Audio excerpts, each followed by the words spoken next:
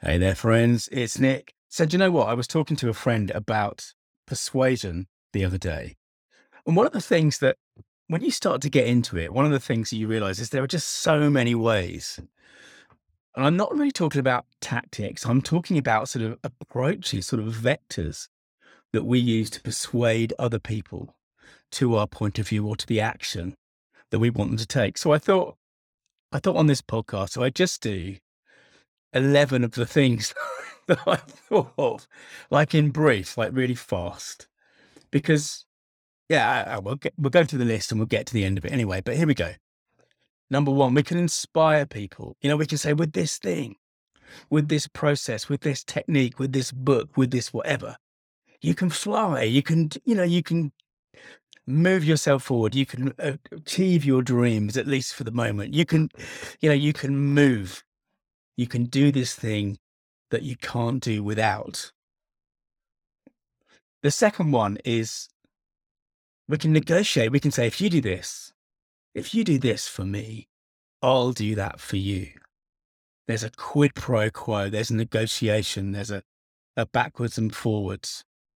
The third one is shame, of course, incredibly powerful persuasion technique. No decent person could deny that what I'm saying is true. No right thinking person could possibly believe anything other than this thing that I want you to believe. Shame is an incredibly, incredibly powerful motivator. I'm reading The Status Game by Will Storr at the moment, which is a mesmerizing book. I mean, it goes into an awful lot of things that we've talked about on this podcast. You might remember Will Storr because he wrote The Science of Storytelling, which I've also recommended. He's a fantastic journalist, an amazing curator and explainer of ideas, I would say. He's extraordinary for that. But he talks about the power of shame and how, in kind of pre-civilized cultures or hunter-gatherer societies that still exist today, of course, shame is such a powerful weapon because it denies status. It denies status. And if you go further than that into humiliation not only denies status, it really denies us the ability to get it back. If someone is properly humiliated within a group, they can't get their status back. So number 3 is shame. Now, I'm going to say here, and I'll say again at the end, I'm not suggesting that we want to use all of these vectors, these avenues of persuasion, but it is interesting to think about all the different ones that are there. Number 4, of course, we can appeal to vanity. We can say this thing that I want to sell you is exclusive. It will enhance, no one else is able to pull this off. We can appeal to someone's vanity to say this is special because you're special. Number 5 is passive aggressive, where you say, fine, don't buy it. I don't care. I don't care what you do. I'm not your keeper. Passive aggressive. Now, we've all used that from time to time, or had it used on us, or actually both. Let's be real. We've used it and we've had it done to us. 6 is threatening, of course. Do this now, or I'm going to get you. Or even do this now, I'm going to take this away. I'm going to take this offer away, this price away, this opportunity away. If you don't do something right now, it's gone. That's number 6. 7 is social proof. We say, see, everyone's doing it. Everyone's doing it, so it must be good. And we know why social proof works because, well, the quick answer is to say that we're sheep, but the more in-depth answer is to say that our brains really don't want to do the work of working out whether something is good. So when lots of people are doing something, we take the sort of heuristic, we take the shortcut and we say, well, it must be good. If everyone's watching Game of Thrones, it must be worth watching. If everyone's going to see Thor, Love and Thunder, it must be worth going to see. Or conversely, hold on, if no one's going to see Thor, Love and Thunder, maybe I won't see it. Social proof in action.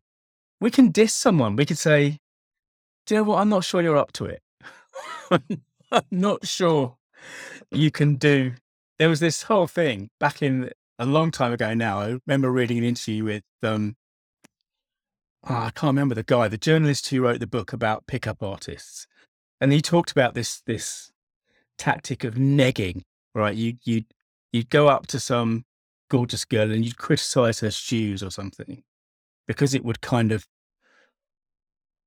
I don't know, it would cause her to want to try and big herself up or get back in your good books or something like some rubbish. Thankfully, I was, was well sorted before that whole scene. But to diss someone, to say, I'm not sure you're up to this.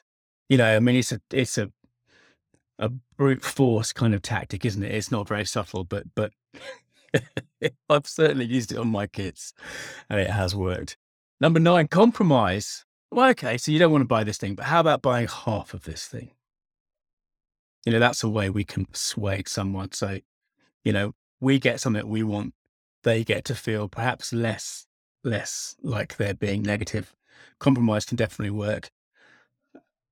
Number 10 is slipstream. My God, this is so you. This is so you. It's like, it fits with everything that you are. It's like when I've always liked the brand Nike because I want to be associated with that just do it kind of thing. That really speaks to me. That line really speaks to me, right? Whoever came up with that. That's a great line, because if I'm going to have a logo on my rucksack when I go to badminton, my backpack, whatever, I'd prefer it to have a Nike logo because I want to slipstream their brand. And the same token, if I can say to someone, this thing is really you, we're slipstreaming their sense of self, their sense of identity. And as we've talked about before, the identity is such a massively important part of who people are. Not surprisingly, but here's the thing though. I mean, identity, who we actually think we are, is massively psychologically important. And when we're trying to persuade anyone of anything, having an idea of who they think they are is massively useful. So that's the top 10. And then the 11th one, of course, the 11th persuasion tactic, which I've also talked about before, but I think it's the best one, is to empathize.